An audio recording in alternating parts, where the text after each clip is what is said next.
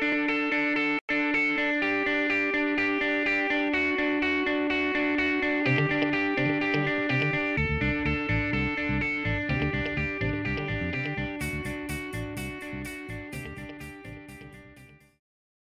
good morning, everyone. My name is Stuart Mizell. I'm lead pastor here. Great to have all of you here today. There's a little bit more body heat going on than normal, so that's good. Good thing. And thank you for those of you who are joining us online. Today, obviously, we are going to be talking about the resurrection of Jesus, among other things. I do want to give a slight plug for next week. We are starting a new sermon series. I'm not going to tell you what the title is. I want you to go online and look on our YouTube page or on Facebook. It should be showing up sometime in the next 24 to 48 hours. All right? So check out the video so it will tell you what we're going to be talking about next Sunday. All right? Almost all of you have access to a computer, and if you don't, you have access to a cell phone, and if you don't, you know someone who does. So just check it out, and that'll give you an indication of where we're going next. But today we're going to be looking at 1 Corinthians chapter 15, verses 1 through 8. This is Paul writing to the church at Corinth, but being led by the Holy Spirit to write these words. And here's what the Spirit said to the church at that time and the church today. Now I would remind you, brothers, of the gospel I preached to you, which you received, in which you stand, and by which you are being saved, if you hold fast to the word I preached to you, unless you believed in vain. For I delivered to you as of first importance what I also received, that Christ died for our sins in accordance with the Scriptures, that he was buried, that he was raised on the third day in accordance with the Scriptures, and that he appeared to Cephas, then to the 12. Then he appeared to more than 500 brothers at one time, most of whom are still alive, though some have fallen asleep. Then he appeared to James, then to all the apostles. Last of all, as to one untimely born, he appeared also to me. Let's pray. Father, we are thankful for your word. Give us clarity in the way we think, the way we feel, the way we embrace your truth. Lord, I know that not everyone in this room or everyone listening to this sermon is necessarily a follower of Jesus. So would you work in them to bring them to faith? And would you work those in us who believe that we would really and truly embrace these truths in ways that will be transformative to the way we live our lives? So Holy Spirit, we need you. We need you today. In order to do that, fill us, empower us, give us what we need. So for me as the preacher and for these folks as the listeners, that they and I, that we all would respond rightly to what it is you want us to hear, and that we would rejoice in Jesus. And it's in his name and for his glory, and along with you, Father and Holy Spirit, our one true God, we pray this. Amen.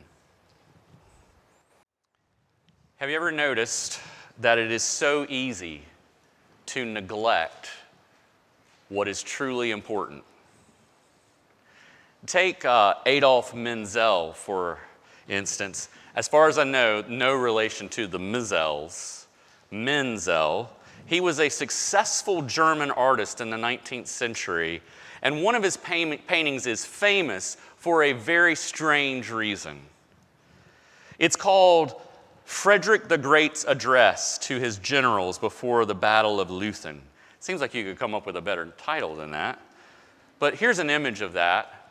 And you'll notice that Menzel painted the background. You see several generals standing around, but do you notice something missing? Frederick the Great is missing. The title of the art piece, of the piece of art, is about Frederick the Great, and he's missing. That big white spot there is where he's supposed to be. Menzel never painted him. He gave lots of attention to all of the background, but the main figure, the main point of the painting, he never got around to. It's so easy to neglect what's most important. It's so easy to be distracted by so many things so that we overlook what is important or we forget what is important. I don't know anybody on their deathbed that says, I wish I had watched more Netflix. Or, I wish I had played more video games. Or, I wish I had watched more sports. Now, you don't hear that kind of speech coming from someone on their deathbed. Because when you're on your deathbed, somehow, in some way, things start to focus on what's really important to you.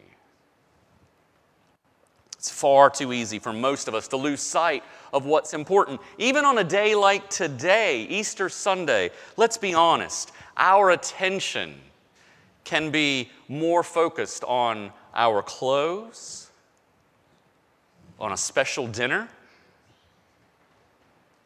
baskets and eggs, chocolate bunnies. Kind of understand that one. Then what's most important?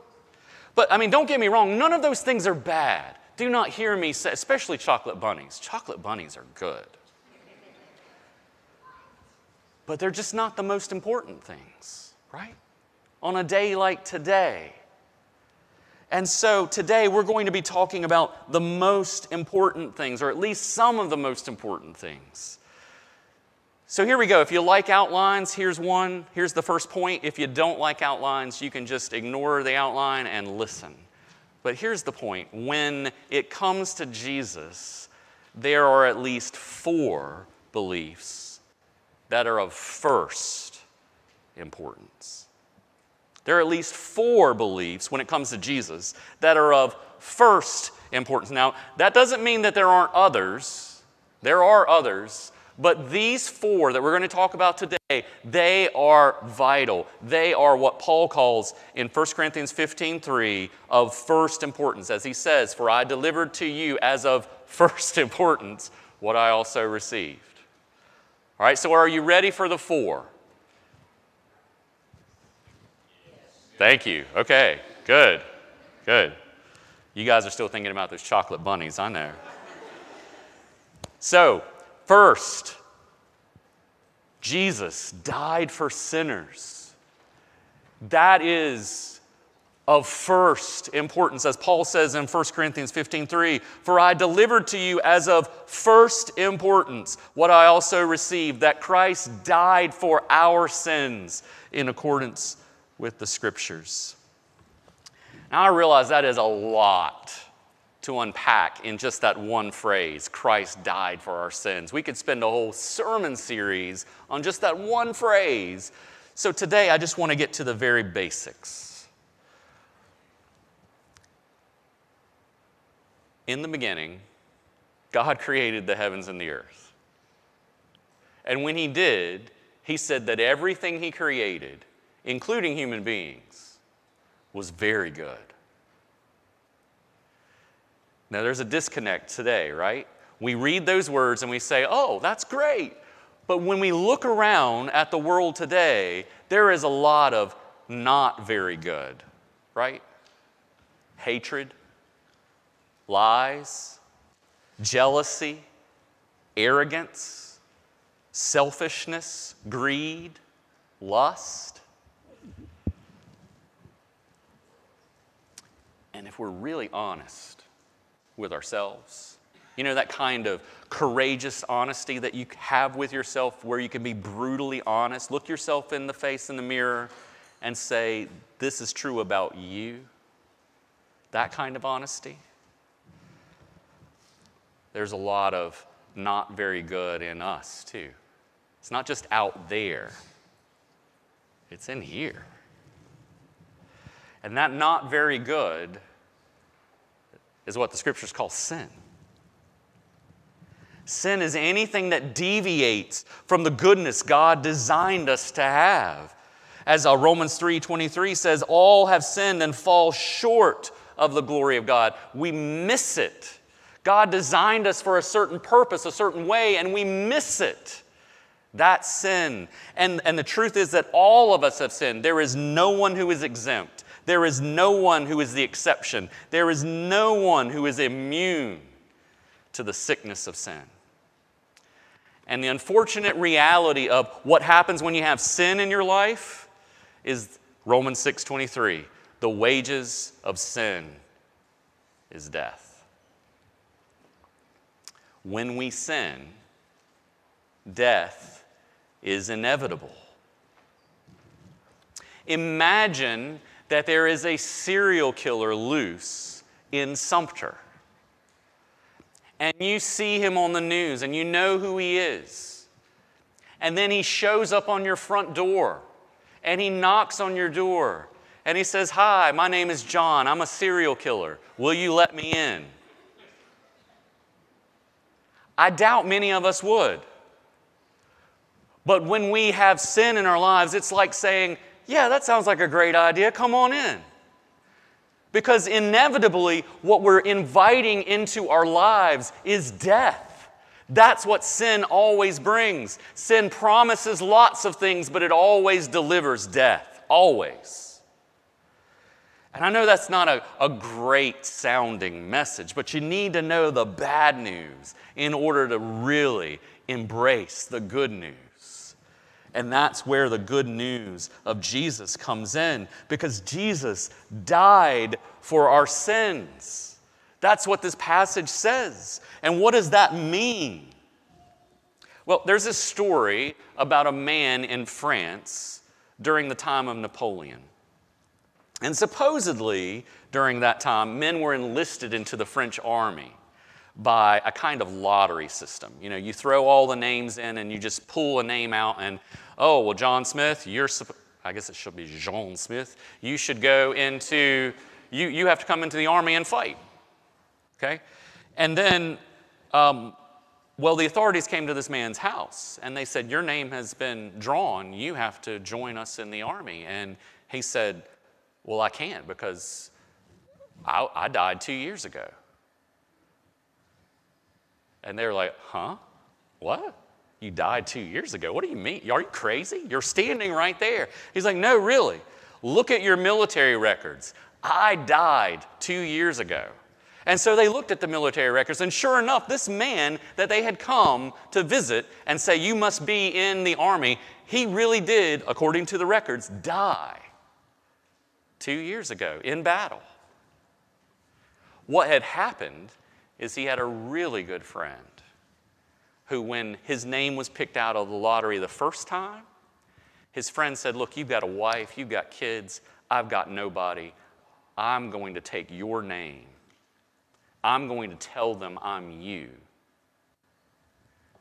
and I'll go to battle for you." And he died on the battlefield.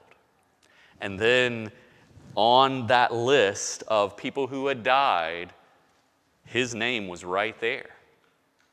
And so the soldiers didn't know what to do with that, and so they asked Napoleon, and Napoleon basically said, "We got nothing on him. Legally, he's free." That's a picture of what Christ has done for us by dying for our sins. That sin always leads to death, but Jesus died, and in his death, those of us who believe, we have died also to the penalty of sin. We've died to the slavery of sin. And one day, Jesus will take us all the way to where there will not even be the presence of sin in our lives. That's what it means when Jesus died for our sins. He took our place. And now the curse is reversed. The penalty of sin does not ultimately apply to you who believe. That is good news. And that's why Paul says this is of first importance. Believe this, because it is vital. Christ died for our sins. He died for sinners. But there's a second point that Jesus says that Paul says that is important, of first importance, and it's this: Jesus was buried. Jesus was buried. As we see in 1 Corinthians 15, 3-4, for I delivered to you as of first importance what I also received. Jesus not only died for our sins, but he was buried. Now, I know you might be going, huh? Okay, I get the dying, but being buried, why does that have to be of first importance? Well, in order to illustrate this, I have to go to one of my favorite movies, The Princess Bride. You see, at one point in that movie, the main character, Wesley, has his life sucked out of him. Literally. He's dead. And his friends take him to Miracle Max, who they're hoping will produce a miracle in his life. And Miracle Max explains that Wesley is only mostly dead. Here's his quote. He says, there's a big difference between mostly dead and all dead. Mostly dead is slightly alive. But with all dead, there's only one thing you can do. You go through his clothes and you look for loose change. Miracle Max was not a great guy, okay? One of the reasons that Jesus' burial makes it into the of first importance list is because it confirms that Jesus wasn't mostly dead. He was all dead. As an aside, that's actually what is meant by the phrase in the Apostles' Creed, he descended into hell.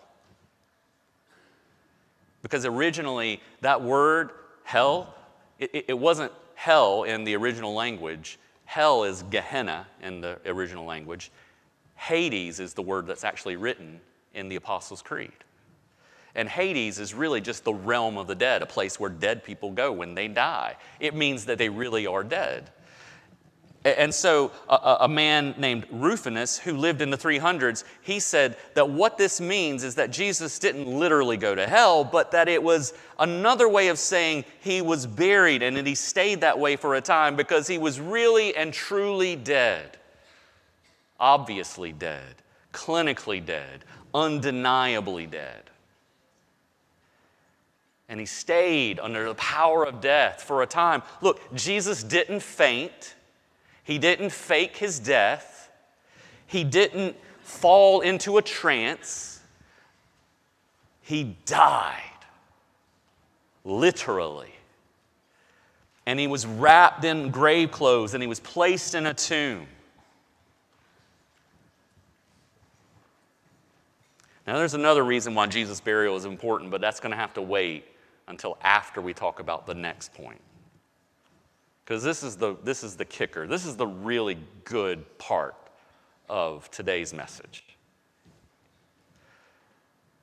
What's of first importance is not only that Jesus died for our sins and that he was buried, but that Jesus rose from the dead.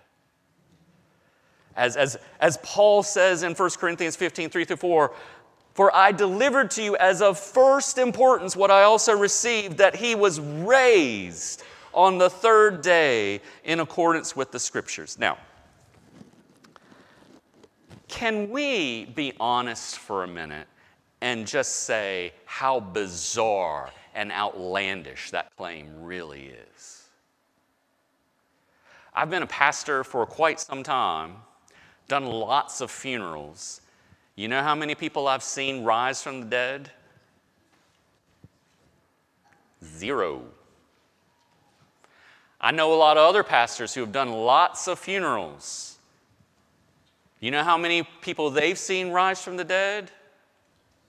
0. I know all of you fairly well, or at least some of you fairly well.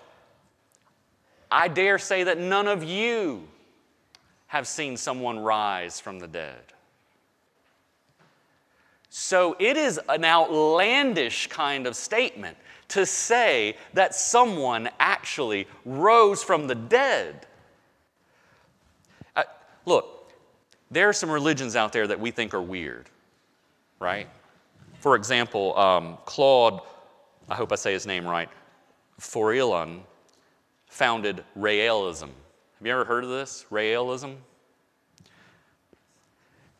So Claude was allegedly abducted by aliens, taken to a faraway planet, and he learned that the human race was an experiment that the aliens had experimented on Earth with, and now the adherents of his religion, they believe in these aliens who will one day come back to Earth and repopulate, I guess.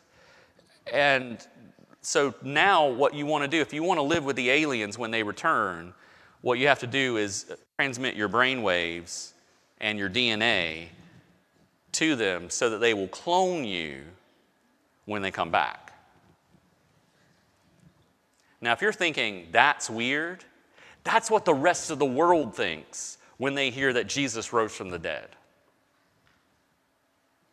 Do you hear me? It is an outlandish claim, and yet it is a claim that Jesus said it was going to happen, that Paul says did happen, that the scriptures say did happen, and so we have to deal with this outlandish claim. As strange of a claim as it may be, it is vital to our faith. You cannot have the death of Jesus and the burial of Jesus and still have Christianity without the resurrection. In fact, you want to know a pet peeve of mine? I'm sorry I have to get on this. A pet peeve of mine is people who say, you know what the good news of Jesus is? And they say, Jesus died for your sins. Full stop. No talk of resurrection. No talk of how Jesus raised from the dead. It's just Jesus died for your sins. That's all. That's it. That's all you need to believe. Look, you look in the book of Acts and tell me how many times that message is actually preached. It's not. You know what you find in the early preaching of the church? Jesus died and he rose from the dead, and that's where the emphasis is. They put all their emphasis on that because that's the point that makes all of Christianity, all of our beliefs, valid or not. You hear me? Good. As Hank Hanegraaff says in his book Resurrection, the resurrection is not merely important to the historic Christian faith. Without it, there would be no Christianity. It is the singular doctrine that elevates Christianity above all other religions. Through the resurrection, Christ demonstrated that he does not stand in a line of peers with Abraham, Buddha, or Confucius. He is utterly unique. He has the power not only to lay down his life, but to take it up again. That is why resurrection is of first importance. Without the resurrection, without Jesus being raised from the dead, our faith is worthless. It's worthless. We're wasting our time here this morning if Jesus really wasn't raised from the dead.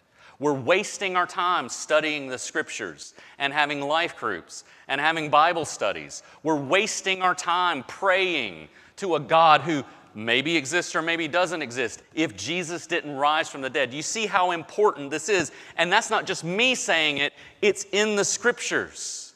1 Corinthians 15:14, Paul writes, if Christ has not been raised, then our preaching is in vain and your faith is in vain. 1 Corinthians 15:17, he says something similar. If Christ has not been raised, your faith is futile and you are still in your sins. This, of the first important things, this is the first of the first important things. You don't have the resurrection, you don't have anything when it comes to Christianity.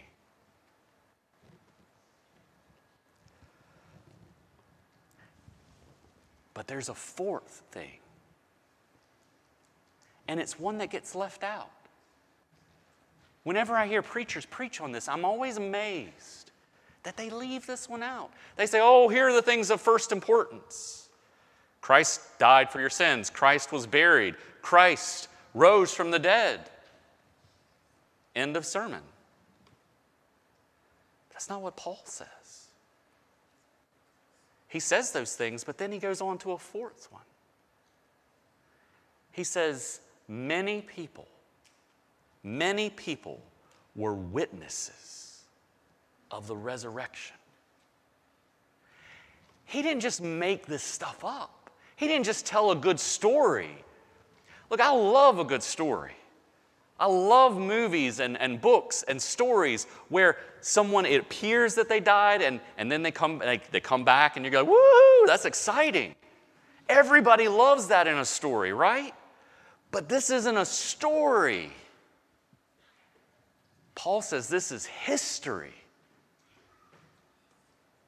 Because he says, 1 Corinthians 15, 3-8, for I delivered to you as of first importance what I also received. Same sentence, that he died for your sins, he was buried, he rose from the dead, same sentence. And that he appeared to Cephas, and then to the 12. Then he appeared to more than 500 brothers at one time, most of whom are still alive, though some have fallen asleep. Then he appeared to James, then to all the apostles, and last of all, as to one untimely born, he appeared also to me. Here's Paul's point. This isn't some story that makes us feel good. This is history. And there are people, in his day, there were people you could go to and you could say, hey, did you see Jesus raised from the dead? And they would say, absolutely. Changed my life. This is why so many Christians in the early church were willing to go to their death, because they had seen a man who was dead be raised to life. That changes a person, right? And this is what we say we believe, that Jesus really did rise from the dead. And back to the burial, this is part of the point of the tomb, why the tomb is important, because it's important that any single person who heard about this, they could have gone to that tomb and they could have looked inside and seen whether Jesus' body was there or not. They could have done it. But they didn't. Because as Paul pointed out this morning, Jesus' body isn't there. He is risen. He is risen indeed. And I love what Breakpoint, they've done this quote from Charles Colson. I love this quote because he says, I know the resurrection is a fact, and Watergate proved it to me. How? Because 12 men testified they had seen Jesus raised from the dead. Then they proclaimed that truth for 40 years, never once denying it. Everyone was beaten, tortured, stoned, and put in prison. They would not have endured that if it weren't true. Watergate embroiled 12 of the most powerful men in the world, and they couldn't keep alive for 3 weeks. You're telling me 12 apostles could keep alive for 40 years? Absolutely impossible. The witnesses of the resurrection are of first importance, because without them, the rest of it just sounds like some made-up story someone made. But with them, it's history. And then we have to deal with history, right? If this really happened, we have to deal with it rightly. And that's your action point for today. For all of us, respond rightly to Jesus. Look, if Jesus really did rise from the dead, then we can't ignore that. If Jesus really did rise from the dead, we cannot make that some added on thing to our life, as if we're having a burger and we're putting the condiment of mustard on it to make it taste a little better. That's not what the resurrection of Jesus is. The resurrection of Jesus is everything. If it really happened, we have to deal with it. As Tim Keller says in his book, The Reason for God, if Jesus rose from the dead, then you have to accept all that he said. If he didn't rise from the dead, then why worry about any of what he said? The issue on which everything hangs is not whether or not you like his teaching, but whether or not he rose from the dead. You know how many people say, well, yeah, Jesus was a really good teacher. He taught about loving people and not judging people, and that really sells in this culture. But what about a Jesus who died and rose from the dead? That doesn't sell very well in our society. But it's of vital importance, right? So for those of you who don't believe, how do you respond rightly to Jesus? Look, if the scriptures are false and Jesus really didn't rise from the dead, then you are right to make fun of us all you want. Because we are wasting our time, as I said earlier. We are messed up people. We are no different than that guy who made the religion about being abducted by aliens. We're no different than him if Jesus didn't rise from the dead. But if Jesus did rise from the dead, if what the scriptures say about Jesus is true, then you owe it to yourself. You owe it to yourself to dive in. You owe it to yourself to see just how deep this truth goes. Think about guys like C.S. Lewis and Josh McDowell and Lee Strobel and Alistair McGrath. All these men were atheists or agnostics at one point in their lives. But the more they studied about Jesus, the more that they looked into Jesus, the more they started to believe. And eventually they became some of the most powerful persuaders of why Christian faith is true. We read their books now. For those of us who do believe, and I would say that's probably the majority in this room, let me ask you a question. Paul says these 4 things are of first importance. What is of first importance to you?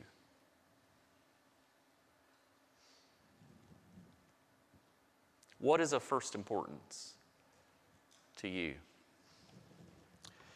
A saying that I have come to hate, but I think it's more true than I would like to admit, is that Christians are more known by what they are against than what they are for. My brothers and sisters, this should not be. We should be known as people who believe Jesus died for our sins, that he was buried, that he rose from the dead, and that people actually did see him, and that changes our lives, and we live differently, and that is our focus. That is central to us. That bleeds out in everything that we do. That is of first importance. Not our politics, not our social status, not our comfort, our peace, our affluence, not our opinions. It is Jesus and what he has done for us. That, my brothers and sisters, is of first importance, and it should, if it is of first importance to me and to you, it will show up in the way we live. It will. So, let's believe. Let's believe this good news. Let's believe this good news about Jesus and live out those beliefs every day. And I would like to take just a few minutes to pray for all of you that we will be able to do that. Let's pray.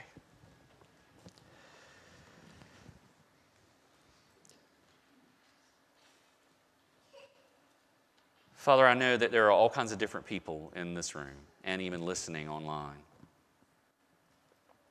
There are those who don't believe. Holy Spirit, would you work in their hearts and their minds that they would see your truth and see these things of first importance, that Jesus really did die for our sins and was buried and rose from the dead, and people actually saw him, that would sink deep into their hearts and they would believe and trust in you. And for those of us who do believe, Lord, wherever we are, whether we are those who are backslidden and really moving away from the church, or those of us who are always here and always engaged, Lord, impress upon our mind and our hearts by your Spirit that we really would believe these things and make them to be of first importance in our own lives, because they are of first importance. And that everything else would come somewhere underneath these important points. And as I just said earlier, that it would bleed out into the way we live. And that no one could say of Westminster, could say of us, that we are more known for what we're against than what we're for. But they would see that we really are for Jesus. Because you, Jesus, are more important than anything to us. Let that be so. In your name we pray this. Amen.